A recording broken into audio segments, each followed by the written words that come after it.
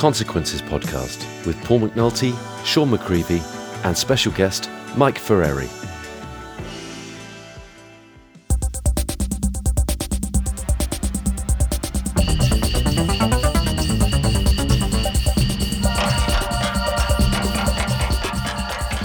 Welcome everyone to the podcast, where today we're looking at the interesting, the fascinating work of Godley and Creme in the 80s. I'm here in Ulster, Paul's in Liverpool, and we're absolutely thrilled to welcome all the way from sunny California our good friend Mike Ferreri. Welcome, Mike. Thank you very much. Pleasure to be here. Yeah, it's a real pleasure for us to have you with us, and we'd love to hear about where you started dipping your toe into the Godley and Creme universe. Where did you first come in? You know, I kind of backed into 10cc. The first song I heard was The Things We Do for Love, oddly enough. So I bought Deceptive Bends, which I think is a great album. Yeah. And I really dug it. I thought, well, I got to hear more from these guys. And I think sheet music was the next album I bought, and that was it. You know, Yeah. I immediately gravitated toward Godley and Creme's tunes. I thought, there's nothing like this. I've never heard anything like this. Yeah. And then I just couldn't get my hands on the rest of their stuff fast enough, and that's where I am today. I think I have everything. Yeah, no, absolutely. Sheet music was one of the ones that kind of made me a super fan, but I think really it was Consequences where I came in. I heard Consequences before I even heard sheet music. Wow. Yeah. And where do you stand on the 70s Godley and Creme stuff, Mike? I mean, obviously that seems a long time ago in podcast terms. Where do you stand on that stuff? I how do I say this? I am such a Godley and Creme fanatic that they can't really do wrong by me, even though there are some things that are, you know, I like less than others. Yes. But, I mean, the album L is as important to me as Sgt. Pepper or anything like that. And I mean, it's on equal terms for me. Freeze Frame, Consequences. What else can I say? I'm like you. If I hear even a little snippet of it, I'm automatically in a great mood. And I want to hear more, you know, so. Wow, that is fighting talk. Mike, it's great to hear that the apocalypse can put you in a great mood, because that's Consequences certainly does that. That does that for you. But good to hear you're such a massive fan. Yeah, wonderful. And of course, Mike, that's the very reason that we've asked you to join us tonight. Apart from the fact that, can we just make a quick confession? Yes. Both Paul and I had a bit of a man crush on you after you sent that little snippet on the Consequences review episode that we put out months ago, and we thought, what a voice. I mean, apart from the fact that you are a Godley and Creme aficionado, marvellous, we just had to hear more of your voice. So this is this is extremely self-indulgent on our part. Well, that was 30 seconds long, I think. Yeah, or less. We timed it. Oh, yeah, or less, yes. Yeah. Well, that's flattering. That makes me feel very good. So it's an absolute thrill, Mike, and thank you. And I know that, Paul, you're a massive fan of the first piece of music that Kevin Lol put out after Freeze Frame, aren't you?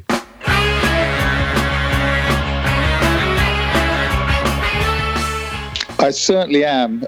Dare I say, for me, it's slightly all downhill from Wide Boy, which I think is, Consequences aside, possibly their best ever song. I think it's a fantastic single, and really disappointed that it wasn't a hit, because I think it's ultra commercial and it's got the drive and vigor of something like the Dean and I from where I stand.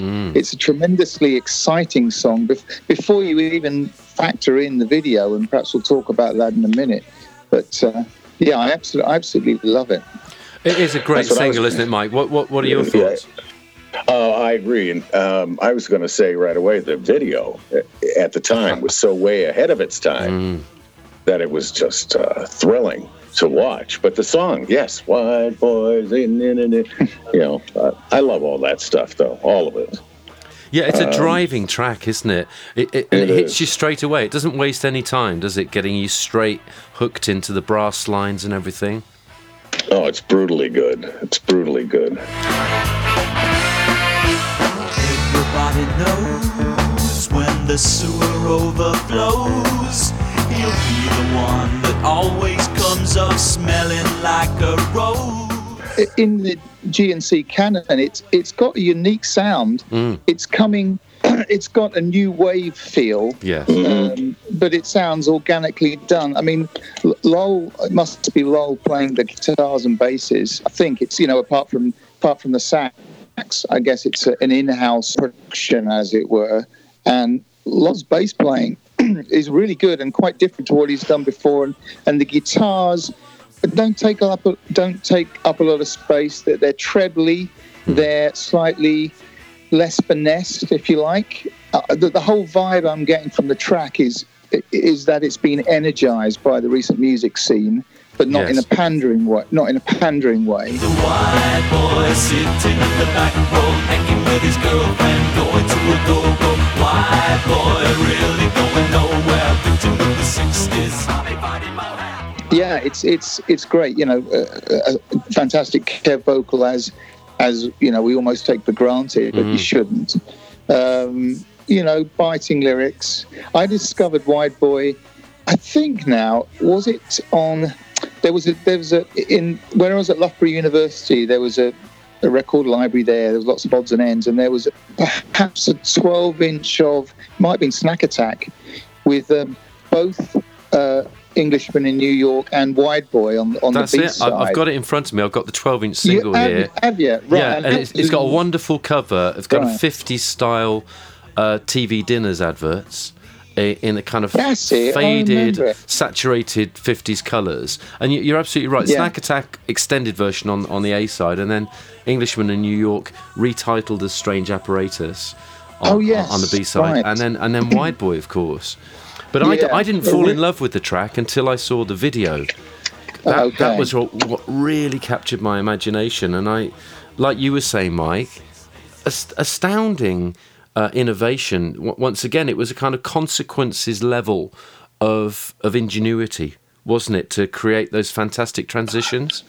I couldn't agree more. I also felt like the song was okay. It was great. It's Godley and Creme. But then when I saw the video, it just exploded for me. Yeah. How fantastic. Which also became, I think, either a Levi's jeans commercial or a Benson and Hedges. I don't really remember exactly. Yeah, that's right. It was the Levi's advert where they kind of combined the White Boy ideas and some of the elements of Englishman in New York's video. That's going on.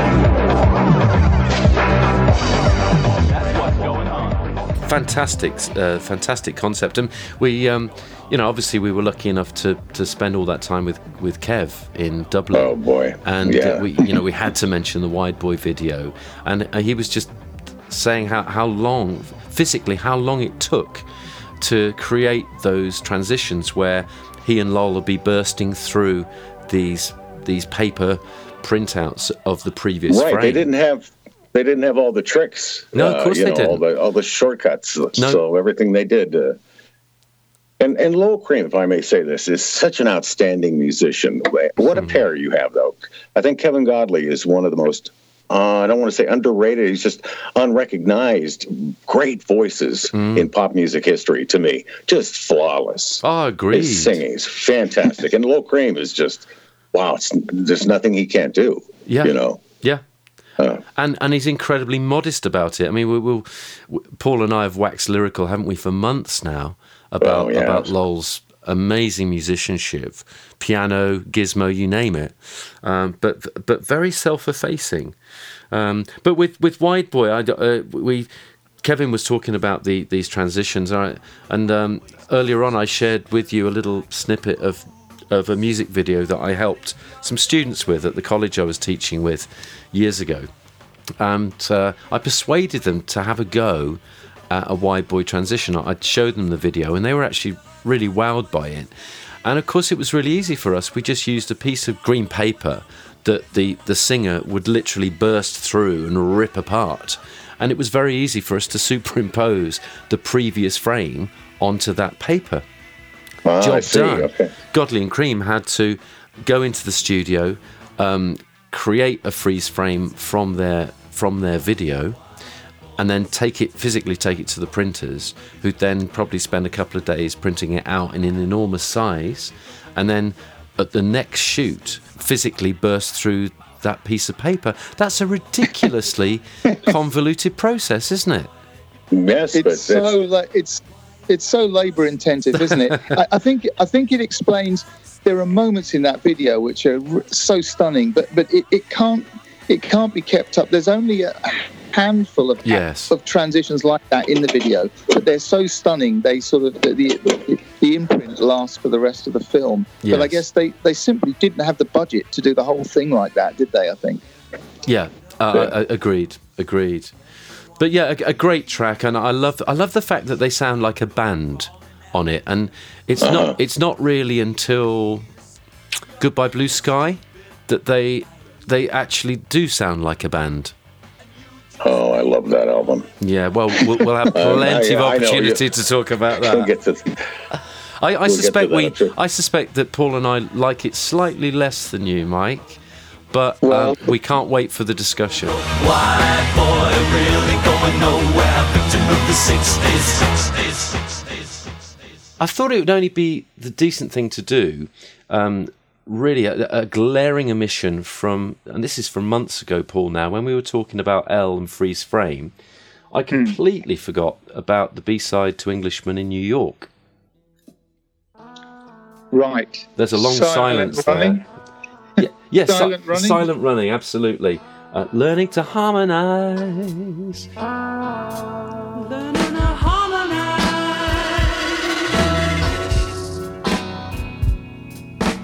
Realize. Looking at mine now. Hang on now, Sean. Wasn't this actually a hidden track on the vinyl? No, Paul, you didn't know Freeze Frame? No. I know. I'm quite mercenary, Mike. I've always been like this. I sort of, must own some albums, but others, I just go around people's houses and listen to them. Yeah, okay. You cheapskate. So Spotify is just like the best invention ever in the history of the world. You see, I don't derive any listening pleasure from Spotify at all. It's brilliant for research. Like, for example, I don't own Graham's first album, and so I had to resort to Spotify for that one. But everything else, I mean, I'm not like you, Paul. I have to have these things. I have to own literally all the albums, and I've got everything 10cc have done apart from Mirror Mirror, only because it's just so expensive. But everything else, my life doesn't feel complete if I don't actually own them. Looking at Freeze Frame, there's definitely not a hidden track on the vinyl. I wonder if it was from the original CD release. Oh, could be. Because how could there be a hidden track in the middle of a vinyl album? It doesn't make sense, does it? They can't, no, but no, not at all. Surely it was on the CD reissue as a bonus track. I guess it must have been. I mean, whatever's happened, it turns up on Body of Work on that kind of mop-up disc 5. Right, okay. Yeah, and I actually think it's a decent track, actually. And notable perhaps only because it seems to be Lowell's last proper vocal. When the joy breaks, the head wakes up and makes the heart know that your soul was over. Yes, I think you're right, because he did mugshots. So it's sort of about the same time as that, I suppose, isn't it? Yeah. And that's it. That's the last we hear of Lowell fronting a song. Yes, I know. A sad loss. Oh, you bet, yeah. But not a bad track, and it's an orthodox little song, quite repetitive. But I do love Lowell's guitar playing on this one. It's very bright, very crystalline, and very, very nice indeed, I think. but certainly not one to get excited about, I don't think. But Paul, what can you tell us about that very odd little thing that came out between Freeze Frame and Ismism, I believe, Submarine, which I think was an A-side, wasn't it?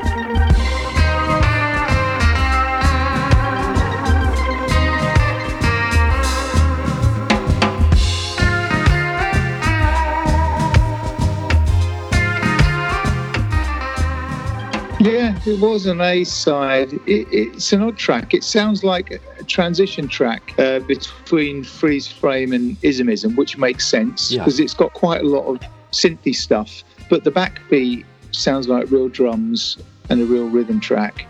And it's quite a nice little reggae song. And I use the word song advisedly because it does have A, B and C sections, which moving forward into Ismism we kind of lose largely. It's quite good. It's the chronology's uncertain, isn't it? Because this A-side is instrumental from September 80, but then the B-side of Under Your Thumb is a song called Power Behind the Throne, which is essentially the same track. And having listened to it recently, it is the same track with a vocal from Kev. She's the power behind the throne.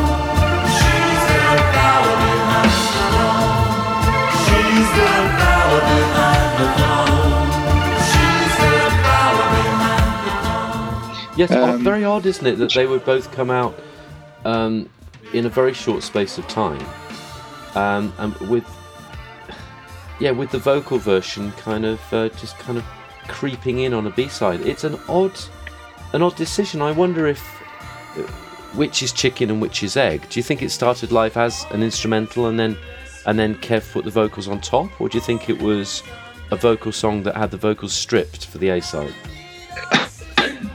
I really don't know. I can see why they didn't include it on Ismism, because it doesn't really fit with the album, even though it's, one of the more realised songs. It's got one great one-liner in it, cold feet in the bedroom, cold war in the bed, which is a terrific lyric, but the rest of it is a little bit obscure lyrically.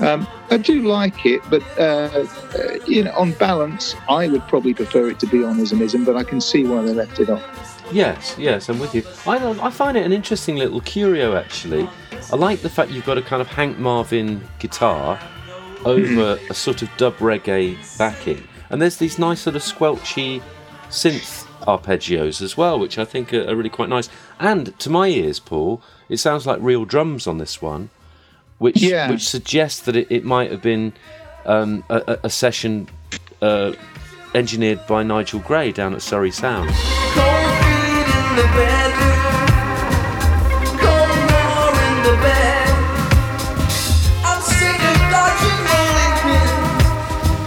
I want to talk instead. Yeah, it's got to be a Surrey Sound recording, to which then maybe they returned, worked on, and then partially discarded, if you like. That's what it sounds like to me. Yes, I agree. So it's definitely an interesting little addition to the canon. And again, it's not going to set Surrey on fire, is it? But quite pleasant. The B-side though is absolutely mad.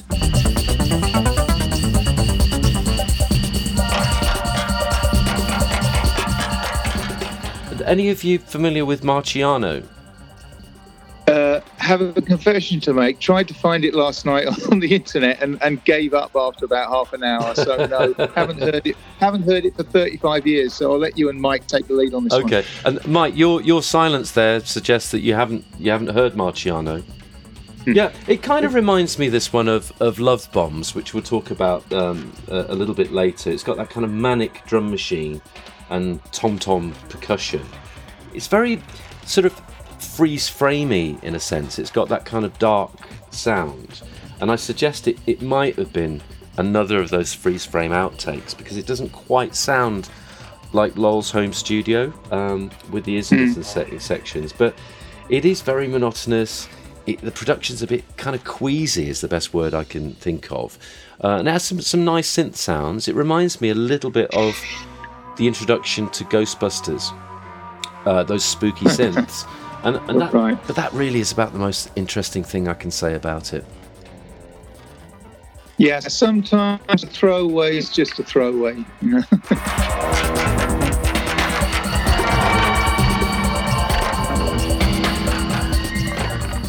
The next year, so we're in 1980 with Wide Boy, that little kind of spectacular hiatus between Freeze Frame and the next album. And of course, as Kev was saying to us, they went into a phase of thinking themselves not as musicians, but as video directors. And it was almost as if Ismism was something that they knocked off in a week off. And as Kev said to us, they didn't think of themselves as musicians anymore, which I know, Paul, you were quite upset about, weren't you, at the time? Well, it was later on. In 1990, I think it was, when is it One World, One Voice? Is that the time? Am I getting the title correct? Yes, that's right, yeah. One of the first things Kevin said on camera on that documentary was, "I used to be a musician." And like I told him this, it coloured the whole experience of that project for me, because what the hell is he talking about? You know, yeah, he's amongst some other stellar musicians, granted, but you know, there's no one any better than him or Lol, and he seemed to have abdicated that part of his career, which upset me. But I don't know whether maybe they did feel that as early as 81. I don't know for sure. Yeah, for me, it feels like Ismism is something that they literally knocked off, during the lunch break. It's, dare I say it, the polar opposite of Consequences. I wouldn't disagree with that. I found Ismism really disappointing. Let's just backtrack a bit, because the single Under Your Thumb trailed the album, did it not? I believe it did. I can't remember. I certainly heard Under Your Thumb long before I heard the album. And I loved that. Well, for one thing, I'd only become a fan of the 10cc guys 79 into 80. So this was the first hit that they'd ever had, you know, because Eric and Graham suddenly had stopped having hits. And it was a real thrill when that single got in the charts, and it was going to be on Top of the Pops. And I think it was like, if I'm remembering this correctly, it was like the week before I went to university, and I cycled up to my friend's house to watch Top of the Pops because Kevin Lowell were going to be on it, and it was that big a deal, you know. I was standing in the station, being pounded by the rain, so I chose the last compartment of a stationary train. It was a thrill, and that was, you know, a terrific song. But when I heard the album, I was really disappointed because, as you say, Sean, it sounded like it had all been knocked off really quickly, and it sounded kind of cheap, literally cheap, compared with the wonderful attention to detail that they'd lavished. I'm with you. This is an album that is very much DIY. As we know, it's recorded in Lowell's home studio. Is it Limehouse? Is that right? The name of the studio in his house? Oh, I didn't know it had a name. Yeah, a couple of the albums sort of credit Limehouse as the venue for recording, and of course Lowell's gone on record to say that they basically bought an old 16-track analog machine and desk, and did all the recording in this tiny room. And Kevin again has explained to us that there wasn't enough room for a drum kit, so they were kind of almost forced into this kind of lo-fi simplicity where they'd have to rely on drum machines and fairly basic rudimentary recording equipment. Lowell had never engineered before, so they were very new to that whole process. It was like a new adventure to them. Mike, do you think that it was a successful first venture? I really like Ismism, and I did right off the bat. Like Snack Attack, excellent. Under Your Thumb, excellent. Joey's Camel, kind of a throwaway. The Problem, throwaway. Ready for Ralph, yeah. Wedding Bells. Yeah, we'll talk about that a bit later, I think. Yeah. Lonnie, with the JFK assassination tie-in. I thought it was extraordinary, and I still listen to that from time to time. I just put it on, let it roll. So I'm very fond of that album.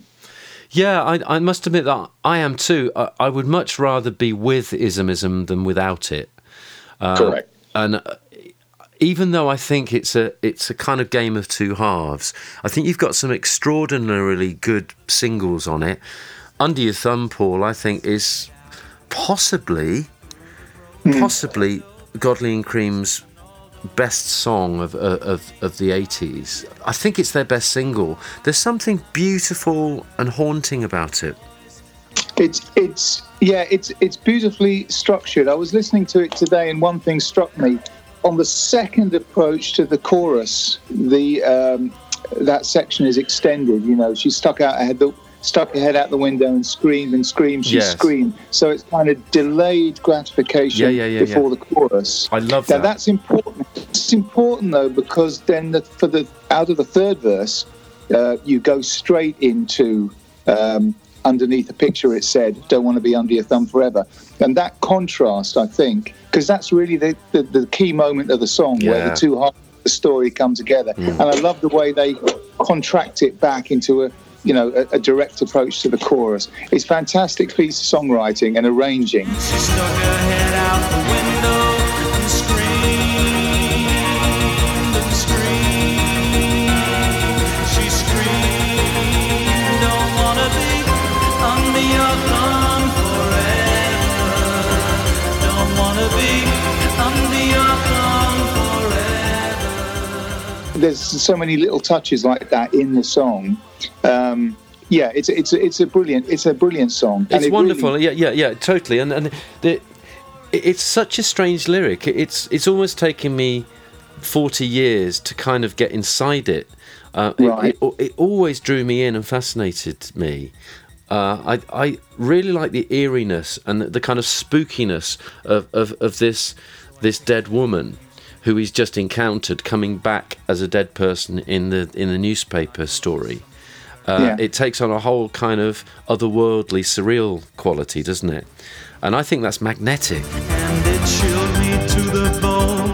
Woman throws herself from speeding train. Identity unknown. Yeah, it could be an episode of The Twilight Zone, or even the plot of an X-Files episode, or something like that.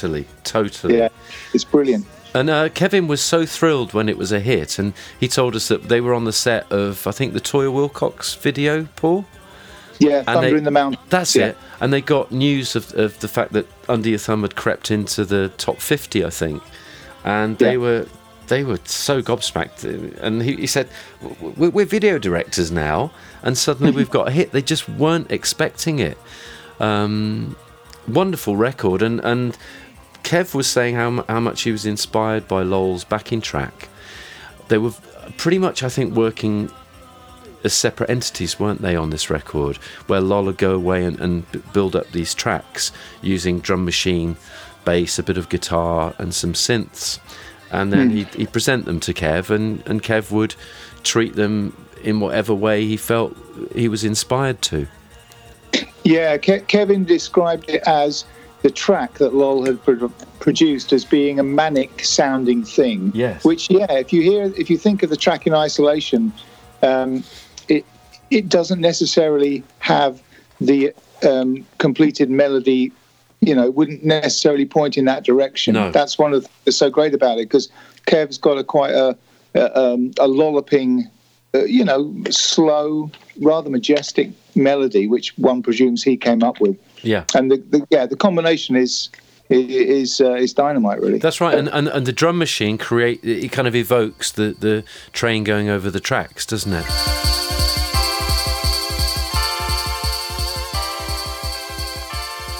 Yeah, have you heard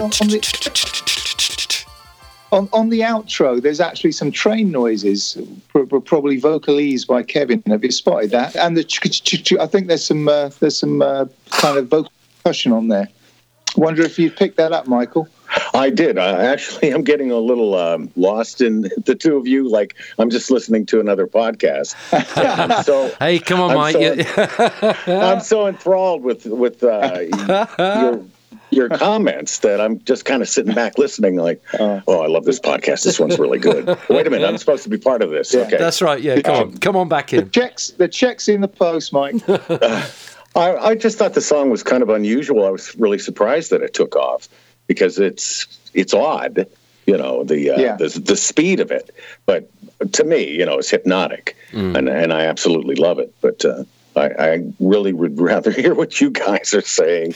No, so we'd rather hear what you're saying, Mike. So how about that? Pretty much. I think that there are real gems on Ismism, and that's one of them. Yeah. I really like the second single, actually. I should have told you all I wanted was to have some fun. Wedding Bells. Wedding Bells. Oh, absolutely. What a video, too.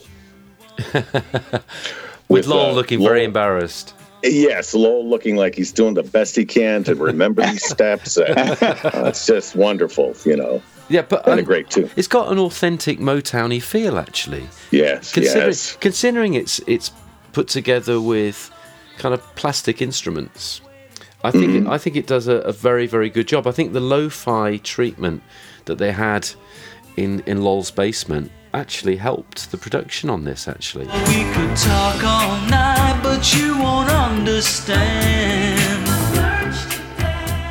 Paul, are you a fan? I'm going to have to piss on your chips or your French fries, in Michael's case. I can see that it was a hit, but I'm just not that a fan of the song. I don't really know why. I remember hearing it and thinking, this is going to be a hit, and hoping, after a couple of listens, I'd really get into it. But I don't know why, really. It's just one of those that's a miss for me. But I'm not surprised it was a hit, and because I'm such a big fan, I was absolutely delighted that they had a second top 10 hit in the UK in a row. It really established them, and the video's fun. Then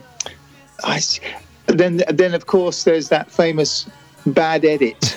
Now the two talented funny guys from 10cc, Godley and Creme. Listen out for the really bad edit in the middle. I knew I should have told you all I wanted was to have some fun. But it's not really an edit. It's not the edit point. It's the key change, isn't it? It's such an awkward transition musically back into the verse. I think that's the problem rather than the edit itself. But I actually like that. I like that transition. I was re-listening today actually and thought actually that's not such a bad edit. It's just an odd point to kind of change gear, isn't it? Really? Yeah, you're right. That's what it is. Yeah, but I have to say, Paul, I wonder if your problem with Wedding Bells is that it's actually a nasty little song, isn't it? In terms of its sentiment. A kiss-off song? No, I don't have a problem with that. And a lot of Motown songs, which it pastiches, if you like, or pays tribute to, they're pretty dark. Yeah. No, I don't have a problem with the subject matter. It just doesn't connect as strongly as some of their other ones. No, I can see it is a light and fluffy thing, but I think it's a wonderful vocal from Kev.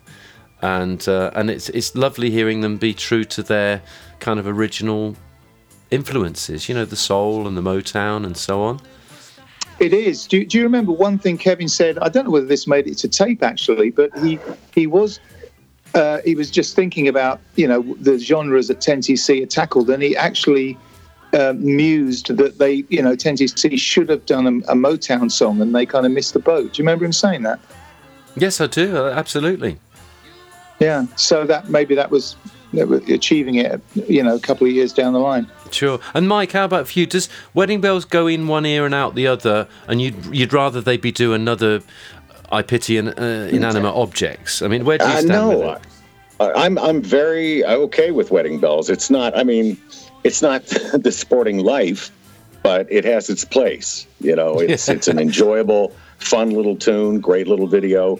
I liked it the first time I heard it. Again, there are some throwaways on this LP, but that's not one of them for me. Love and conversation, pen is dropping. You should have known that shopping. It's my clumsy way of saying that we should be stopping those wedding bells. Yeah, we'll come on to the throwaways because they're almost as interesting to talk about as the good stuff. I have a confession to make that the kind of third single, which sort of half-heartedly came out, didn't it?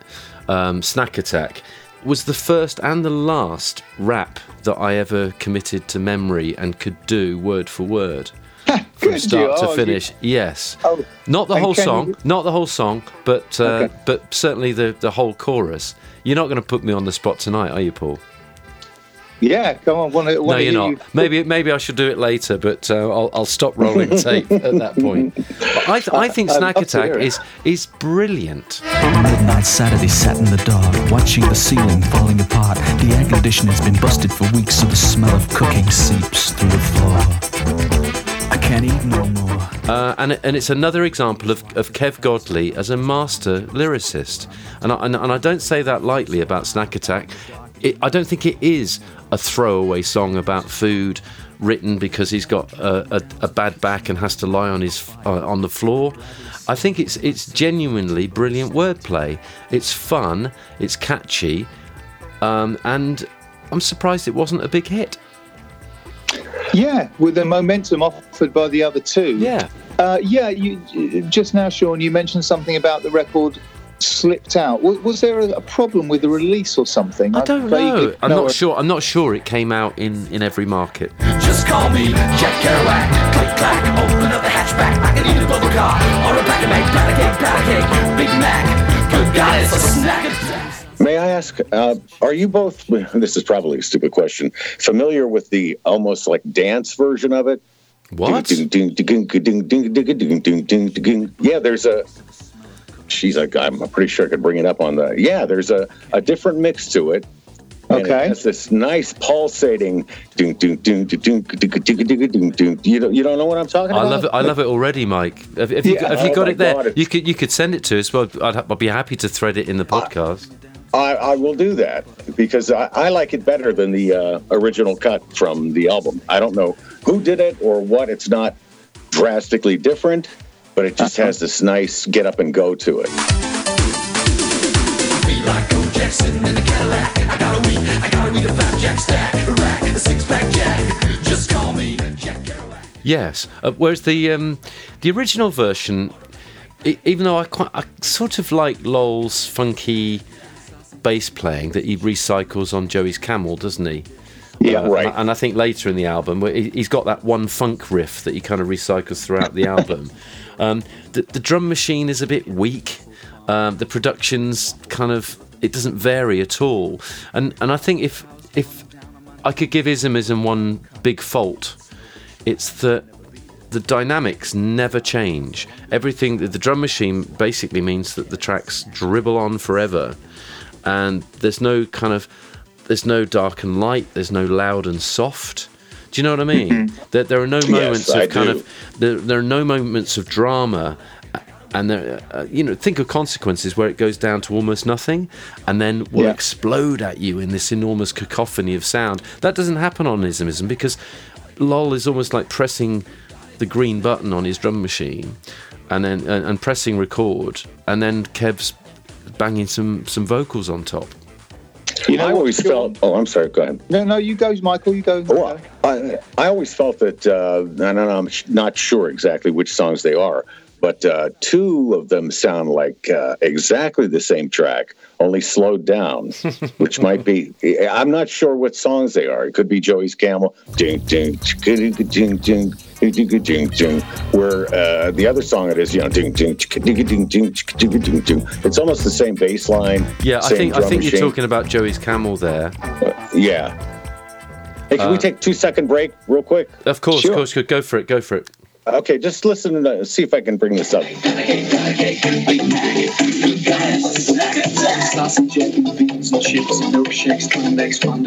you hear that at all? Yeah, great. Yeah.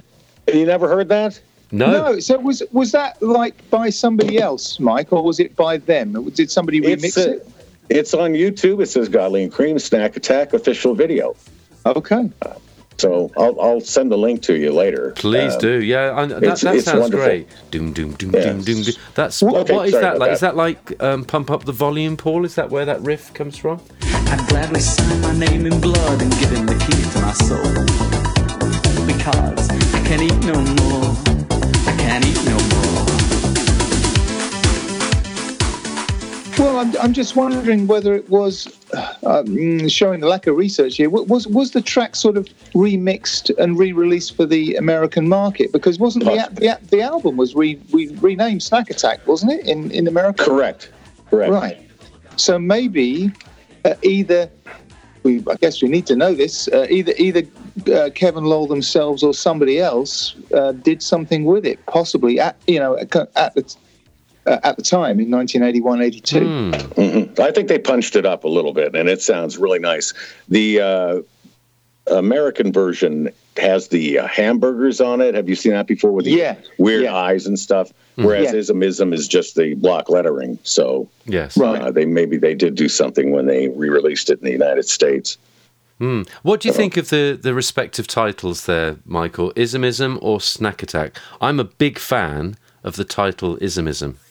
Yeah, me too. I would stick with that. That's more Godley and Creme-ish. Snack Attack is, hi there. Hello, Doddy. Waiting for my dogs to go at it, but they haven't done it. Right, but we'd love to welcome them there. Yeah, for me, Ismism is an extremely 10cc title. It seems to be epitomise the art for art's sake-ness, doesn't it? Mm-hmm. Indeed. Just one thing about the lyrics to Snack Attack. We're falling into that trap that, again, guess we often do, that we're assuming Kevin wrote all the lyrics. But the reason I mention it for this track is back in an interview pre-Ismism, Lowell I don't have the quote in front of me, but Lowell talked about being haunted by the meat that he'd eaten outside the context of a song. So, at least that part, I wish I could find the source quote, and we'll perhaps try and dig it out later. But, so at least that little bit may have come from Lowell's brain rather than Kev. Cows are mooing, sheep are bleating. I'm being haunted by all the meat I've eaten. I learned from your podcasts that Lowell wrote Englishman in New York, the lyrics for that. No, I don't think that's right, actually, Mike. Okay. We said that based on a video we'd seen from an Australian interview, where I think Kevin Lowell were kind of just taking the piss a bit. They pointed at each other to say who'd written the lyrics, but it seems to us that Kev was pretty much the lyricist behind that one, I think. Don't you think, Paul? Yeah. Believe so. Yeah, I mean, it's interesting, isn't it? We don't really know how to assign the roles, although, as far as we know, Kev was the main lyricist, and Lowell wasn't. But I doubt if it was as cut and dried as that. Well, I'm not sure about that. For me, Ismism, for me, and I'm not basing this really on any kind of research. I'm going on an instinct here. I feel that their roles are incredibly polarised now. In the past, they'd be in the studio together building the tracks. Kev would be there with his percussion and everything, conceptually helping towards building the tracks. And Lowell would have been in there conceptualising lyrics and so on. But here, I think Lowell is almost 100% responsible for the tracks. And Kev is going away and coming up with some very, very crafted lyrics, I have to say, and doing all but every single one of the vocals. It's almost like a kind of a Yazoo type setup, Paul. Yes. Yeah? Where you've got Vince Clarke doing all the tracks and production, and Alison Moyet coming in and doing the vocals. Yeah. That's how I feel this dynamic's working now. Well, it might be a good time to bring up the receding of Lol Cream, if that's a phrase, because he really does deliberately start to take a back seat. And Kevin mentions this in Space Cake as well, how Lol having been thrust to the front, with the advent of Donna, really, and singles afterwards, never seemed quite as happy after that, and wanted to take a bit of a back seat and didn't want to do any leads. So once that all plays into that, I guess. Yeah, and musically, his creations simply aren't as interesting, are they, as on the previous albums? No, and that's because, dare we say, I'm saying it, they're using machines to write songs rather than the light and shade of a guitar or piano. Yes, right. I agree. Chord-wise, it's so rudimentary, isn't it, compared with, certainly with Consequences and L. Yeah, and that's it in a nutshell. When you start to use machines to find a groove and write a song, that's inevitably the way it's going to go. Yeah, whether you use machine or, Paul Simon went from the chromaticism of Hearts and Bones to using South American musicians that largely played great, but they played simple chords on Graceland. So that doesn't have to be machines. If the medium you're using is harmonically simpler, you're going to end up with simpler songs. And for geeks like us, or at least me, who loves loads of chord changes, same here. You're going to feel shortchanged. Yeah, and it feels like Lol is riffing over a drum machine rather than sitting down with a pad and pen. Crafting chords. Yes, each to his own. And I mean, to be fair, the whole industry was moving that way, particularly at that time. Mike, do you think we're talking a load of old bollocks here? I feel like Kojak sitting in a Cadillac. Hey, you beat me to my rap. I gotta eat a flapjack. Yeah, very good. Now that's definitely Kevin Godley's sense of humor. It seems to me lyrically. Yeah. So. And he was the one unable to eat because he was lying on the floor, paralysed. That's right. So I think it's genuinely autobiographical, I think. Yeah, he'd slipped a disc. It wasn't actually paralysed, was he? I mean, I know he had to. He couldn't immobile, move. Is what I mean. Yeah, he couldn't move. Yeah. But a terrific song, and of course Joey's Camel is the slowed down sister. Or brother of Snack Attack. Dear mother, I'm lying on a white hot blanket, wishing you were here. We're 1,000 miles from Cairo, and it's taken us a year to get this far.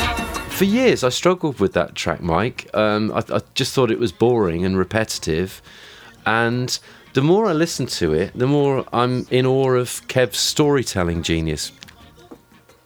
I find myself singing that song when I have it on. I just, it just talking about Joey's Camel, how did you escape? It just keeps going for me in a very positive way. Can you fill us in on what's happening in that song? Like, who's the protagonist and who are they escaping from? Do you know? I don't know. The lyrics are all over the place with. Is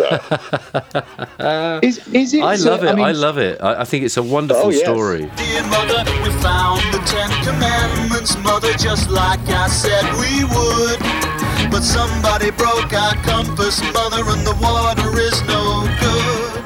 I mean, Joey's Camel is in the common lexicon, isn't it? As basically on foot. That's what that phrase means. Yes, that's a first for me. I've never heard it before. We say Shanks' pony as well, don't we? Meaning on foot. But is it Moses or one of Moses' oppos or something? What's the deal with the tablets of stone? And I don't right. quite get it. A lot of religious connotations in there that I just don't quite get. I'm not sure if it's a real story. I mean, there's Bo. Bo kind of has a foreign legion sort of feel to it. But he says, yes. He mentions Elijah, doesn't he, as well? It's written on the sleeping, dreaming of ice cold beer. Dear mother, they must have thought I was Elijah or something with the beard. There's I think he's mixing his metaphors and his references to tell a shaggy dog tale, I think. I love it, though. I think, kind of going away, nicking the 10 Commandments, try and bring them home, and then in the end, he leaves the tablets behind because he's been attacked by bandits or something. Is that right? Yeah, mother, I said that I had lost them. They were buried in the shifting sands. But they said if I didn't give them the tablets, they cut off both of my hands. Mother, but how did you escape? Dear mother, I don't know. We need a listener or a couple of listeners to fill in the blanks for us. That's right. Please. But I love it. It's just for me. It's just a kind of similar to Lonnie, in that what he's doing is taking a real historical context and then creating a comic story within that historical context. Here you've got the story of a guy literally carrying the Ten Commandments on tablets of stone on his back, which is a ridiculous idea, but wonderful.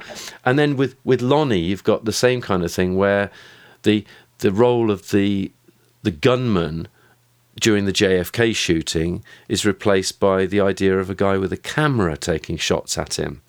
Yes. And that for me kind of highlights Kev's underrated role, I think, on this album, where he went away and I think crafted some really, really clever lyrics that are built on some really original ideas. Yes.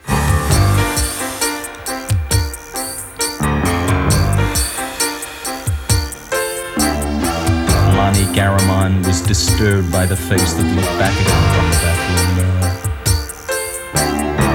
He looked older than he remembered. It was as if all 42 years of his life had suddenly leapfrogged over each other and crash-landed in his face.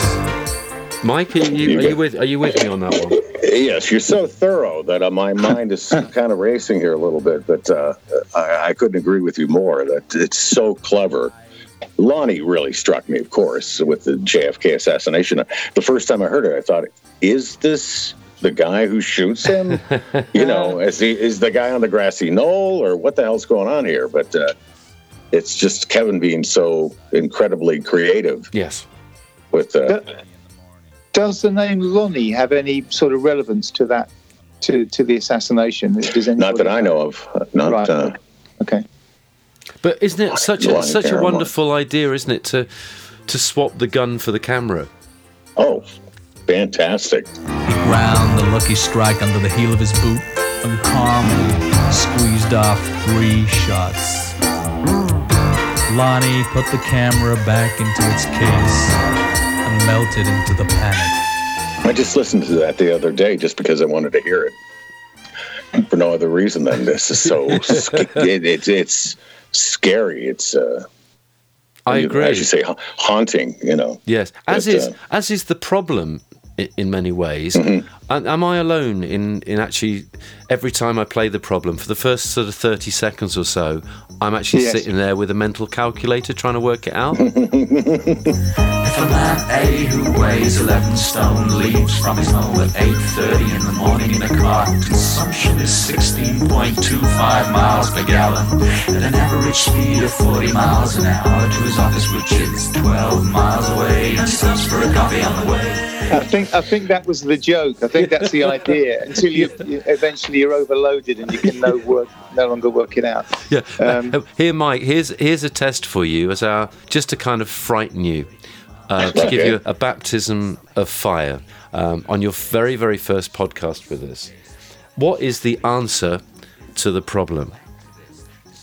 How long would it take to fill the bath? Yeah, and how long would it take? I have no idea. Yes, you do. If you if you drudged the recesses of your subconscious, Paul will be able to tell you right now. Oh, well, it adds up to 17 to fill an empty. Is it 11 and 6? It is. Yeah, there you go. It's 11 seconds. Yes, my bath's about 3/4 full now, so I can't hang around here for long. It takes 11 minutes to fill and 6 minutes to empty. By the time I have to fill it again, it will be 25 and a half minutes past 10, and I like to do a little work around then. So there you go. So all the time we were sitting there thinking, crikey, 2.86 sandwiches, sold by vendor A and given to passerby B on a journey from Bristol to Birmingham. and all the time the answer was just staring us in the face. Yeah, it's lovely to have consequences there, isn't it? As an obvious reference. It is. I don't think there is really an answer. There was a Radio 1 phone-in, and I think this interview is now on our shared folder for subscribers. Somebody kindly sent it to us. Yeah. I think when Ismism was, being released and they were promoting it, some wise guy phoned in and asked the question and said, how long did it take to fill the bar? And Kevin Lowell were a bit taken aback and said, it was just a joke. There isn't an answer. They backpedaled a bit. So I think it was just a joke, really. But it's nice that kind of Blint has a subliminal influence, doesn't he? Yes, exactly. Yeah. Are you a fan of that track, Mike? Of The Problem? Yeah. Yes and no. It's a math equation, so I checked out really early. So, no, I'm not going to go with this. And I never sat down and really tried to figure it out. But musically, yes, I'm right there. Got off the train and checked the correct time at a station between Bristol and London, and stopped phone A's boss man C. Double check A would be there. Meet him and discover his mistake. There's a lovely kind of electro fade into the next track, isn't there? Into Ralph. How long will it take to fill the bath?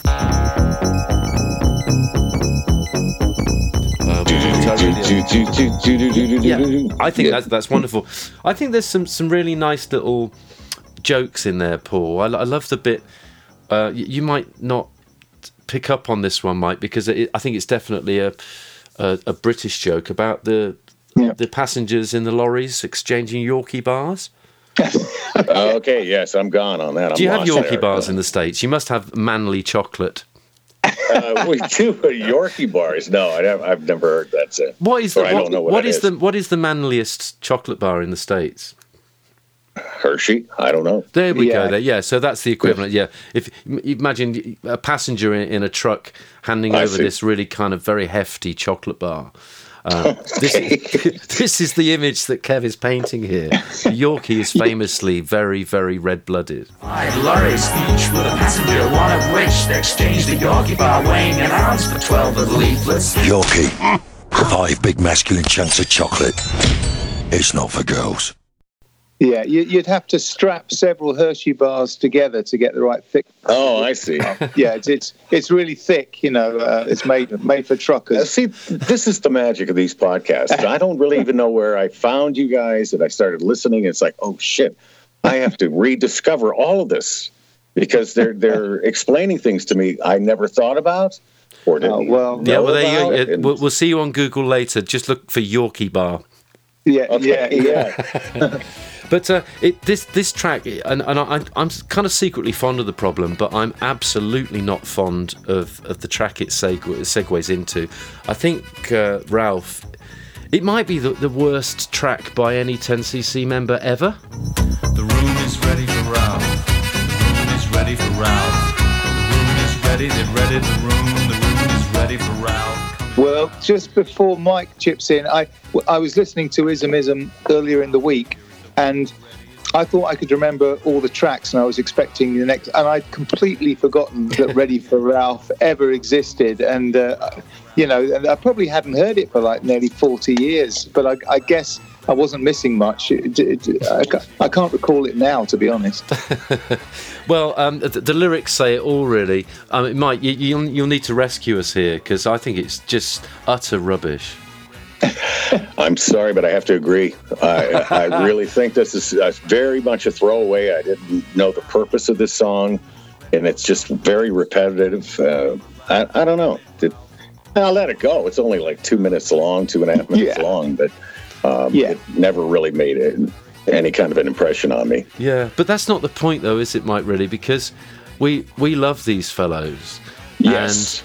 And the thing is, the difference between my relationship with 10cc Mark II and my relationship with Kevin Lowell is that I have to feed even the shit tracks of Godley and Creme. I have to feed through my Kevin and Lowell are geniuses filter. Oh, right. And so even with something as bad as Ready for Ralph, I'm sitting there feeling kind of a bit inadequate, thinking, I don't get this, and that must mean that I'm somehow intellectually inferior. Right, it's my fault. It's my fault. It's not because it's boring or bad. It's because I don't get the joke.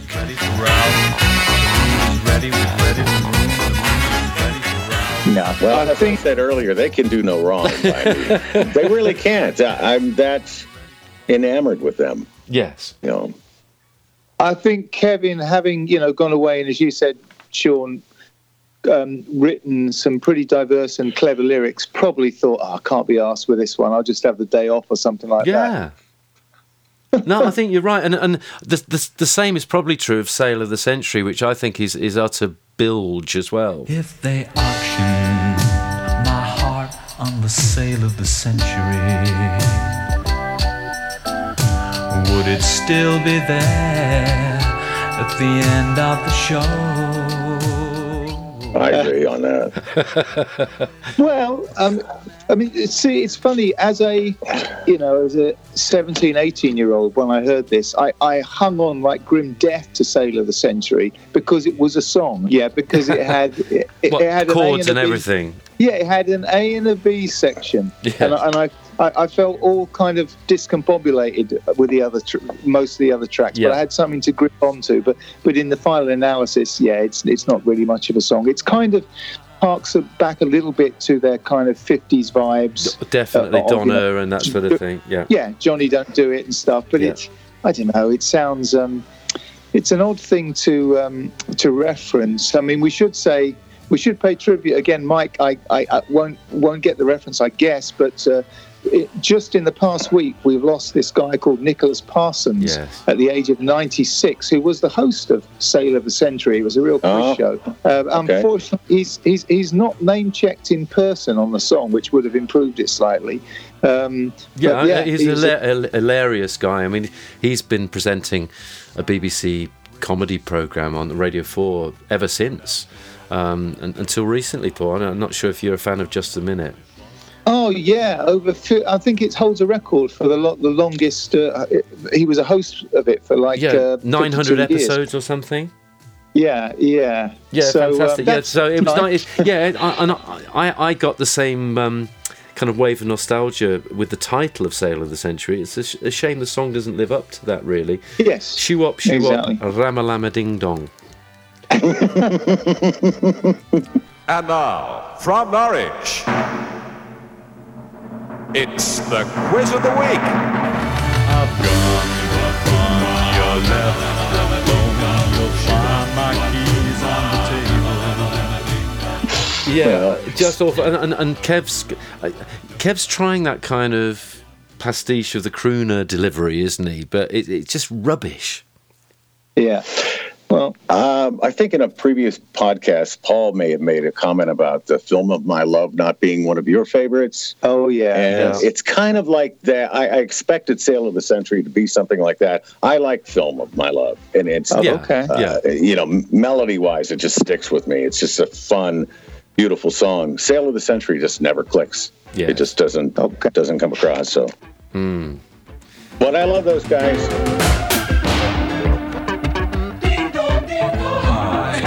Sorry we're late. You're not the first. Oh great, hey listen, I'm sorry but we can't stay late. So we parked in the middle of the top by the gate, on the grass with the crass Volkswagen Estate. Whose is it? Mine. You're kidding, it's great. Okay. The party, of course, there's the Snack Attack riff coming out again. Mm-hmm. I like the party. It's probably my second favourite track on the album. It's still based, a long, lean thing, but it's got little the little vocal arrangements are great. There's a bit of One Night in Paris, and there's 10cc touches in there. You know, where the harmonies are a little bit more interesting. When I say I don't mean the chords harmonies, the actual harmonies on top of the vocals. One stop for on the shagged-out chic. One stop for on the shagged-out chic. One stop. Lowell's more involved, isn't he, vocally here? That's it, Sean. Yeah, well spotted. One star for on the shagged out chic, and then you get these extra harmonies laid on top. Yes. Yeah, I think it's a great track. It's funny, as a 17-year-old, I couldn't believe that Kevin Godley was still going to parties. I mean, he was only 36, and it seems so old. And I was thinking, bloody hell, these guys are ancient. They should be sitting inside, reading a book or something, But I guess you learn as you get older. I'm glad I didn't get an invite to this party, Paul. I have to say that there's some absolute wankers at this do. You're a cocksucker, Michael. You are what you eat, David. Well, see, I was just... I was waiting to use that line. I always felt like they were writing for me. Art School Canteen. I attended the Art Institute of Pittsburgh. And it's like, oh, man, these guys, we have so much in common. And then the party comes out, and it's exactly that. You're a cocksucker, Michael.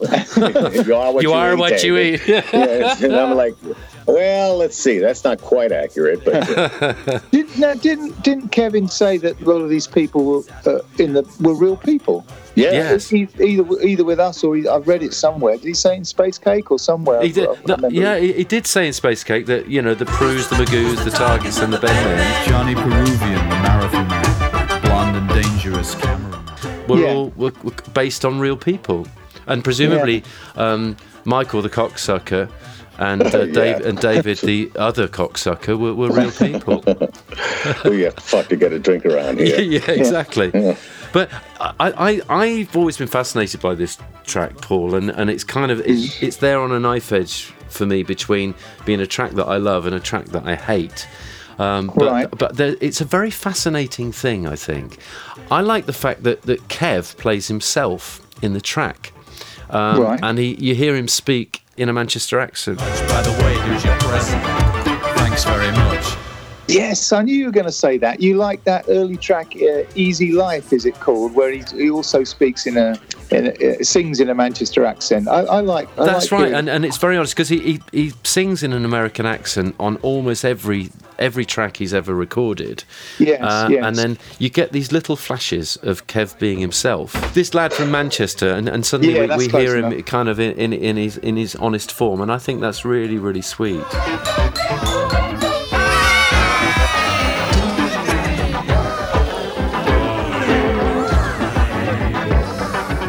I do like the arc of the party as well. The people who arrive first, then there's lots of people arrive, and then you're left in the toilet at the end. It's quite funny where he's stuck in the toilet with Rick, and then Rick buggers off when Kev starts to throw up. It's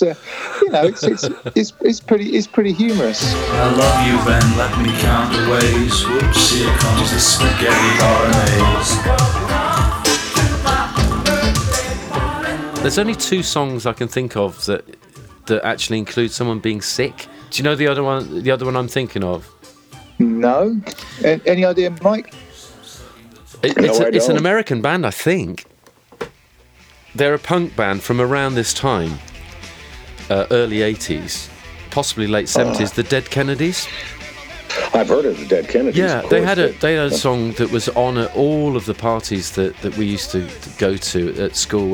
Where I'd be in the Genesis club, and we had a couple of token punks, and they'd always bring this Dead Kennedys record along, and they put this record on repeat, and it was Too Drunk to Fuck, which has the sound of a guy actually honking into a toilet at the end.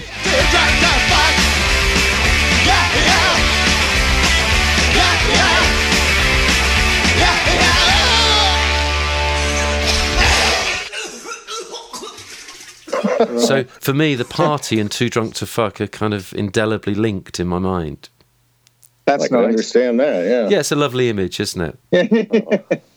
Yeah. Better than cocksucker, Michael. Yeah. So do you like Party as a track, apart from relating to it, Mike? I do very much so. It's very interesting. And as you say, the people coming in and the crass Volkswagen, and it's very interesting stuff. Who else writes like that? That's all I can say. Who else writes like this? Well, yeah, you're right. Nobody. Right, Nobody, yeah. Me and the bowl, me and the bowl, me and the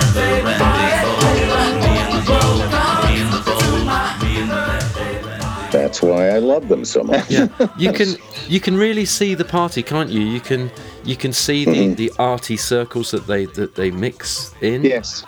And yet there's honesty as well, where Sue, his wife, is mentioned. Oh, really? Where's that? Hello, Susan, darling. You look divine.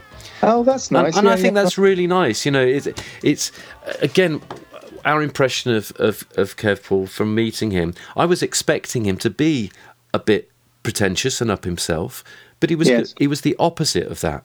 He was very, very grounded, extremely amicable, down to earth, friendly, charming. Yes. Yeah. He was completely down to earth, wasn't he? But dare we say, very Manchester, wasn't he? Yeah, very. Well, and the party really envy. No, go on. Sorry, Mike. I'm interrupting you. I was just going to say, I so envy the fact that you got to sit down with Kevin Godley. He's right across the table from you. That's a big deal to me. Yeah, it was fantastic. But honestly, he put you so much at your ease, didn't he, Sean? Yeah, totally. And my memory of it and my experience of it at the time with kind of halfway between being completely surreal. Yeah. Because we're in the same room as Kevin. Yeah. And yet thinking, how is this so normal? We're sitting on this settee, this sofa, chatting to this bloke. And it was completely normal. It was. And to have 6 hours with him, honestly, Mike, it was incredible. I mean, we've been completely spoiled because if we do ever get to interview anybody else, we'll probably never have anything like that level of access. I would have been so starstruck.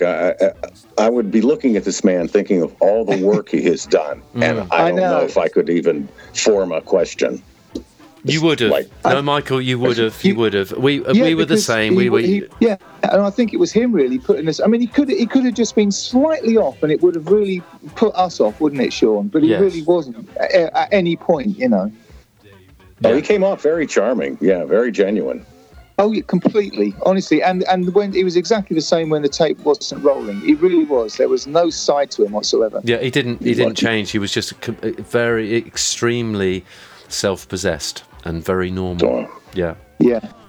I also love about the party that Kev seems to be, being self-deprecating when he's talking to the party guest who's taking the piss out of Godley and Creme as an act and saying, "Oh, I wish you'd do stuff like I'm Not in Paris and the Dean and Me." Oh yeah. Brilliant. And I think your stuff's just too avant-garde and butch. And I love that. That takes a lot of guts to be that self-referential and that self-deprecating, don't you think? But forget about this video, right? Write yourselves a hit or three like I'm Not in Paris or the Dean and Me. I mean, really, I don't like your stuff very much. It's too avant-garde and aggressive and butch. Yeah, agree. Particularly since they weren't having any hits. I mean, when they wrote that song, they can't have known that Under Your Thumb and Wedding Bells were going to be hits. So it was really, really brave. Absolutely. So that really, really tickles me. And also, I think there's a bit of secret, real percussion played by Kev on this track. You know how the rest of the album seems to be completely drum machine? Yes. I think there's a bit of a cheeky, for art's sake, cowbell on this track. And it just, maybe that was the only percussion instrument that there was room in the studio for. He couldn't get his kit in there, so he could just bring his cowbell in. So that amuses me, and the champagne corks as well. Are just so cheesy. Yeah.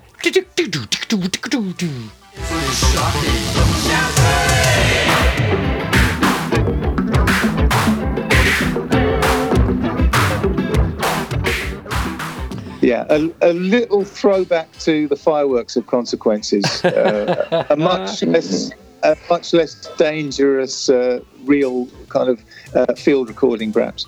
Yeah, I'm not sure. I think it's much more tacky than that, Paul. I think it's on Lowell's, probably on one of the novelty settings on his synth. To be honest, that one. Oh, is it? Oh, that's a shame. I'd love it to be from Fireworks.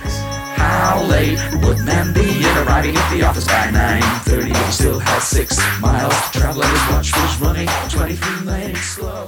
And those champagne corks are used as a kind of percussion effect on The Problem. And I wonder if that was the first time that Godley and Creme had actually used a sampler. Not that you two are obviously interested in that kind of thing, but I am. I like sort of tracking their kind of use of technology. Obviously, on the history mix, which we'll come on to another time, that's all about sampling. Yeah. And here that it's kind of basic synths and basic drum machine, but I think there's hints of them using samplers for the first time. Where would they have got one from? The Fairlight, wasn't that the first sampler? And I thought that was kind of a little bit later. I seem to remember Kate Bush and Peter Gabriel had some of the first versions of those things, and that was 82, was it not? It was around just slightly before that. So yeah, I'd be surprised if Lowell would be in that kind of that group of musicians who could afford to get their hands on one, because it was incredibly expensive, wasn't it? 15 grand or something. It was. Yeah, but those corks sound sampled to me, and it might be recordings that they've sped up. Yeah, it could still be good old analog recording and cut and pasted in. Yeah, one for the jury to consider. We wait breathless in anticipation. One which stopped at 4 stations on the way for 6 minutes. Each stop was an express train. Desert Island, Mike. Gun to your head. What's your absolute highlight of the Ismism album? Ooh, I have to think about that for a second. The best song on it? Yeah. Probably Snack Attack. Okay. Wow. Why's that? It's so interesting lyrically, and I like to think I know all the lyrics. But comparing it with the rest of the album, it's pretty easy for me there. Yeah, I'd have to go with Snack Attack on that one. Under Your Thumb, number 2. Yeah. Right. Yeah, I think Right Paul and I, we're probably Under Your Thumb first, aren't we? Oh, that's way ahead, yeah. But I've always loved Snack Attack. And if we could... We won't be able to do this, Mike. It would be lovely for the three of us to do a synchronised rap on the chorus of Snack Attack. But, of course, we'll all be about 8 seconds behind each other. The air conditioner has been busted for weeks, so the smell of cooking seeps through the floor. I can't eat no more. Really enjoyed that, chaps. Thank you ever so much, Michael, for joining us on this, and really looking forward to getting stuck into what I think is Godley and Creme's best album of the 80s, in Birds of Prey.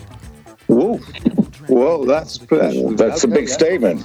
Well, yeah, and it's in my opinion, a big album. So can't wait, chaps. Thank you so much. Interesting. Okay, cool. Hey, thanks. Thank you. See you next week. All right. Gosh, Burger Chef, it's Wolfburger the werewolf. Where can I get delicious burgers? Where can I get fun food? Where? At Burger Chef.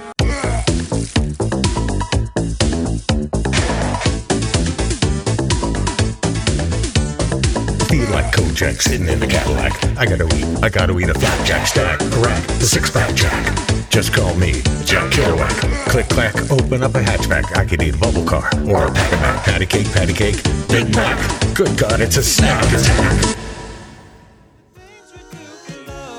The things we do for love. The things we do for love. The things we do for love. The things we do for love. The things we do for love. The things we do for love. You've been listening to the Consequences podcast, produced by Paul McNulty and Sean McCreevy. Thanks for listening.